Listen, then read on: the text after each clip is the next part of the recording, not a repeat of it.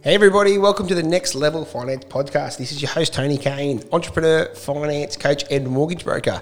Today I'm excited, we are packed. Appreciate you tuning in. Today I've got heaps on. You know what, I love this time of year. This is the time of year when everyone starts to really fade away from their goals and New Year's resolutions, and they start to really fall back on all the things they said they were going to do in 2020, which is great because it gives you the opportunity to start to create some separation and move away from the pack. And also, hopefully, by listening to this podcast today, you get a little bit of motivation to keep on going, working towards those financial goals and start saving some money. So, can't wait for today. We are packed. I've got plenty in the show ready to bring your way to help you to start making better decisions with your finances and move towards building an amazing lifestyle for you and your family. First things first, just remember this podcast is designed for financial education purposes only, and highly recommend that you go and engage a financial professional before you make any major financial decisions. So let's get into it. So the topic of today is based around property investing. This is probably the biggest question I'm getting at the moment from a lot of my clients. Should I buy a property? Where should I buy a property? How much should I spend? Can I afford to buy a property? Is it a good time? Is the market going to go up? Is the market going to go down? So I suppose in this role, I'm paid to have an opinion. So I'm going to give you my thoughts on and answers to all of those questions to the best of my ability, and hope that gives you some guidance of, what to do. I've also got a really good scenario in the money mailbag, a cracker of a scenario that's going to really help you to relate it back to your situation to figure out what you should do. That's more in relation to actually retirement, that one, but it's a really handy one for us all to be across, no matter what your age is. Alrighty, so property investing.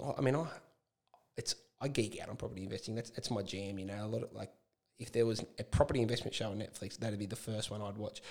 And not because I love bricks and mortar, but I love what it can do for people. And I've just seen how it's completely transformed people's lives, and it's taken them from, and let's call it, a mediocre or an average situation in their life to an amazing situation where it's just given them freedom. And just love it because it enables you to hold on to an investment for a very low cash flow cost.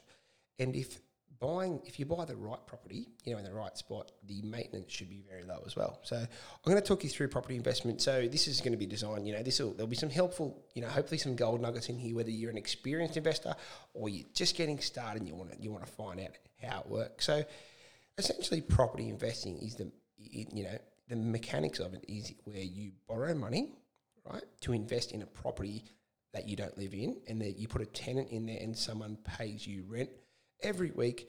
So, and what it's designed is that rent goes towards the mortgage repayments on that property. Now, in Australia, the interest you pay on that loan is deductible, and the rent you receive for that property needs to be added onto your taxable income. So I'll get into that a little bit later, but essentially you've got to declare the income, but you get to deduct the interest, and that's where you might have heard the term negatively geared, neutrally geared, positively geared. Essentially what that means is one by one. So negatively geared means that after you get your rent, but you pay all your interest and your expenses, you're out of pocket every year, and that's a negative component. So that's what you would call negatively geared. Neutrally geared is where the interest and cost of the property are exactly the same as the rent you receive. So essentially it's a net effect and it doesn't cost you anything. That's what you call neutrally geared. Positively geared is where you're in a situation where you have more income coming in than what the expenses are. So it's actually putting a little bit of money in your property. Now, it depends who you speak to. There's a lot of people who are you got to buy properties that are negatively geared. They're in that camp. There's a lot of people who are only buy properties that are positively geared, who are in that camp. And then there's people who are in the neutrally geared camp. The fact is, buying a property that's neutrally geared is very tricky because it's not an exact science. It's hard to line up both sides, to work out that they net each other off. But my answer, and I get this question a lot, so I'll answer it now, is should I buy a property that's negatively geared or positively geared? And the answer to that question would be, buy the best property you can afford. It's as simple as that. I get to so many people get caught up in trying to find the next hotspot and trying to find, get a negative. They go and get a negatively geared property because they think it's going to be a better tax situation for them. Now, it's like that doesn't make sense. Would you spend $1 to get 40 cents back if you didn't have to spend the dollar? Of course you wouldn't, right? So, and then positively geared properties, I wouldn't want you to just go and buy a positively geared property and go and buy in a crappy area because it gives you $40 a week, right? That you're just going to blow anyway. So I don't really think that your decision when you're looking at investing in property, and this is not an opinion, right? This is factual information based off my personal investment experience over the last 12 years, as well as talking with, thousands of people about their journeys and helping them to create wealth through property. And I've stuck to this, and like I said, this is not advice, but this rule of thumb has always served my clients and I well, and that being, like I said before, buy the best property you can afford. Like, don't worry about the hotspot. I always, my property search philosophy is really, really simple, right? And it's going to sound overly simple, and there'll be some critics of this, no doubt, but it is whatever major capital city you live in, right? If you went to the middle of that city, right, and then you just kept walking outwards and stop when you can afford to buy a property, that's where I would buy, right? And then there's obviously more, there's more issues within that in terms of buying in the right property, in the right building, the right aspect, the right street, right? But let's say you live in Sydney and you went to the Harbour Bridge and you said, all right, well, I can't afford a $10 million Harbour View property, so I'm going to keep walking till and my budget, let's say my budget's $700,000, right? I'm going to just keep walking in the best direction that I can find, and I'm going to stop when prices are now $700,000. Now, I know that sounds crazy, and that seems super simple, and buyers agents out there and researchers, I've got my inverted commas out there, would say that I'm mad, right? And I need to find the next hotspot. And don't get me wrong, I've had lots of clients who have used really, really good buyer's agents, and I've used a buyer's agent before to find me properties, and I love the service. However, I would still give my buyer's agent pretty strict instructions that I'm not interested in the next growth town. I want the town that's been growing for 100 years and will continue to grow for the next 100 years. So there you go. That's my simple, philosophy on how much to spend. Now, the argument there would be, okay, well, let's use that example. If you had 700,000, you go, okay, well, do I buy 2 properties for 350,000 or 1 property for 700,000? Now, there's no right or wrong answer, right? And I believe if you buy property in a decent location, hold it for over the long term, you'll be fine either way, right? So there's no wrong answer to that. Personally, for me, right, I look at 2 properties and you know what pops into my head? 2 washing machines, 2 hot water systems, 8 bathrooms, 6 fences. You know what I mean? It multiplies for me. 2 rates notices, everything multiplies, right? So in my simple head, right, I'm like, okay, well, $700,000 you're spending, whether you buy 1 property for 700,000 or 2 properties for 350,000 each, right? You're still investing $700,000. Now, if we hope that things, double over 10, 15 years, right?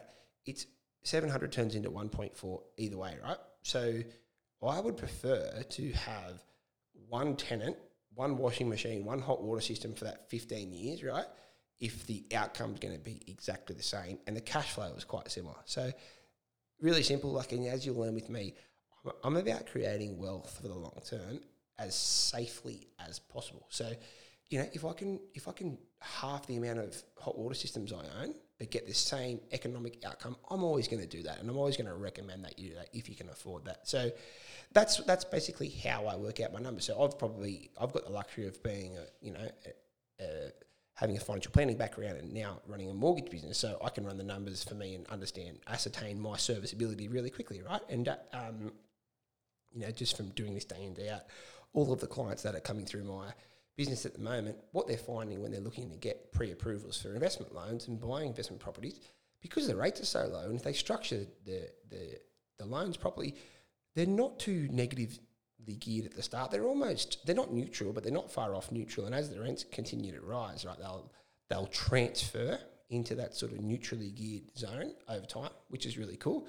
So circling back, if you're listening to this podcast and going, okay, well, thanks, Tone, but what do I do, right? So my first thing you do is go back to your cash flow system and you work out, can I afford to buy an investment property? I mean, everyone wants to buy a property, but, let's say this property, and as a rule of thumb, right, every $100,000 that you invest is going to cost you around about $50 a week, right? If you spend $500,000 on an investment property, right, that's 5 times 100,000. So that's 5 times 50. It's going to cost you about $250 a week out of your pocket. And that's being really conservative, but let's be conservative, hey?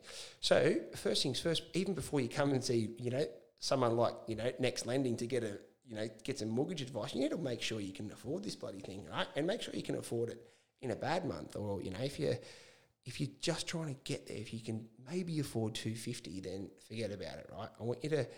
A really good thing that I do for a lot of my clients, right, is I want you to pretend like you've got an investment a long time before you get an investment, right? So let's say that you go, I'm thinking about, 2020, new decade, on the vision board, you've got investment property, you want to get one this year, which is amazing, right? Before you do, let's pretend that you have one. Like, do that as of tomorrow, right? So let's go, remember my rule of thumb, saying that every 100,000 we spend is about $50 a week out of our pocket, right? So if we want to buy a property for 600,000, we know it's $300 a week, which is way overs, but I want you to pretend like that anyway, right? So why don't you just, as of next week, allocate $300 towards the side, right? And then do it the week after. And if you can do that for 3 months and it hasn't affected your lifestyle and it hasn't put any strain on your family, then I think it's probably not a bad idea for you to talk to a professional about potentially investing, as long as it matches your risk profile and it fits in with your strategy and where you are on your wealth creation journey. So that's the first thing. Second thing, right? Once we've figured out we can afford it from a cash flow perspective, then we want to go and talk to a broker, right? Talk to someone like our team at Next here, and you want to understand, okay, how much can I borrow? So they'll be able to tell you really, really quickly and easily how much you can afford to borrow, right? So then understand how much you can borrow, get a pre-approval, for a comfortable level that suits your cash flow. And then, like I said before, I would either go and try to buy the best quality property in the best area I can find, right? Or engage a financial, like a buyer's agent. Then, so that location, right, is key. You want to buy the best quality property you can afford, right? So once you've, I always like to say to clients, if you're going to do it yourself, I want you to look at a minimum of 20 to 30 properties before you make an offer on one. Because, if you go and look at 20 cars, you get a really good idea of what's a good value car, right? So I don't want you to go and, even if you do fall in love with the first one, I want you to go and check out, I want you to go and see the other 19 before you, marry the first one. Go on 20 dates, right? Because I guarantee you, if you go and look at 20 properties in a similar area of the similar type, you'll end up becoming like a semi, like a semi valuated. You'll get a really good idea of what things are worth. So that would be my suggestion. So once you've bought the property, then you want to engage a really good property manager. Now, I recommend with property managers, they can make all the difference. There's a really big difference between good and bad property managers. And you want to find a property manager who's on the ball. So really easy to do. You can just look up property management awards, right, and figure out who's winning the awards, and you'll be able to identify who would be the best agent to look after. So, of course, that's pretty much it, right? So that's my take on property. I think circling back to sort of cover off, this topic of property investing, do I think it's a great idea? Absolutely. I think everyone should do it at the right time, but I don't think you need to rush into it. So I think the most important things I find and the biggest success that I've had and I've seen my clients have is when they've run the numbers to make sure they can afford the property. So the reason for that is because you never want to sell a property, right? Unless you really, really have to. So, and you especially don't want to sell it in a really bad time to sell. So if you know that you can afford this property through the good and the bad, then you're always going to be able to hold it long term. And no matter if the property isn't going that well, at some point in time, there will be growth in it. So if you can, the key to property is just literally staying in the game, right? So you just want to be able to afford to hold on to that puppy for as long as possible, because the longer you hold on to it, the more that the rent's going to go up, the less it's going to start costing you, and the more that you're going to make from that property over time. So, in my sort of practice and in my financial therapy and coaching sessions, I talk to clients about having a purpose around a property. So if we're assuming that you already have a home that you live in, don't just go and invest for the sake of it. Have a plan for your investment. So go and buy an investment property knowing that the growth of that property is one day going to pay off your home loan, or go and buy an investment property knowing that, you could sell that property one day and pay for your kids' education, or you could buy a property now and then that property could be something that you could pass on to your kids one day, or that property could be an asset that's going to assist you to live an amazing retirement. So don't go into it blindly. It's a massive decision to make, and there's a fine line between getting it so right or getting it so wrong. So do me a favor, please make sure you can afford it, you get the cash flows right, you speak to the right brokers. Hopefully it's the team at NextLend, but if not us, make sure you get some good guys on your side, and make sure you're buying the right location, and really plan to marry this property. I want you to think of this property like it's not a fling, right? We're not flinging with properties. We're not speculating. We're trying to marry these properties and have a long, happy relationship. So, guys, I hope you enjoyed. That's my take on property. I'll be talking about property almost every week, so don't worry if you've missed this, or if feel free to rewind, or if you have a friend who you've been talking about property investing with, I'd love you to share this podcast, and hopefully this just gives them a little bit more information about why, the who, what, how, and when of property, so to speak.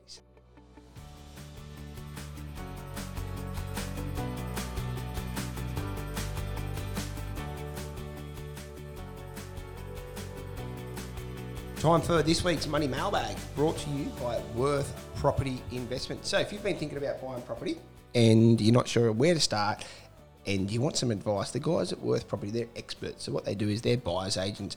I've known Simon and the team for a long time. They've been very good to myself and my clients, just in identifying, the right properties. Like I said before, I'm always trying to buy the best property I can afford, but I'm very time poor, so the team at Worth Property, I'm more than happy to pay them a fee to take all of the stress away of the whole, research, negotiation process. They take care of everything from start to finish, even finding tenants. So, like I said, it comes at a cost, but I've always found that the cost I pay these guys is dwarfed by the value that they've been able to, obtain in the locating and negotiating of the property. So, if you wanted to reach out to the team at Worth Property, their website is worthpropertyinvesting.com.au, or you can call Simon on 1300 897 874.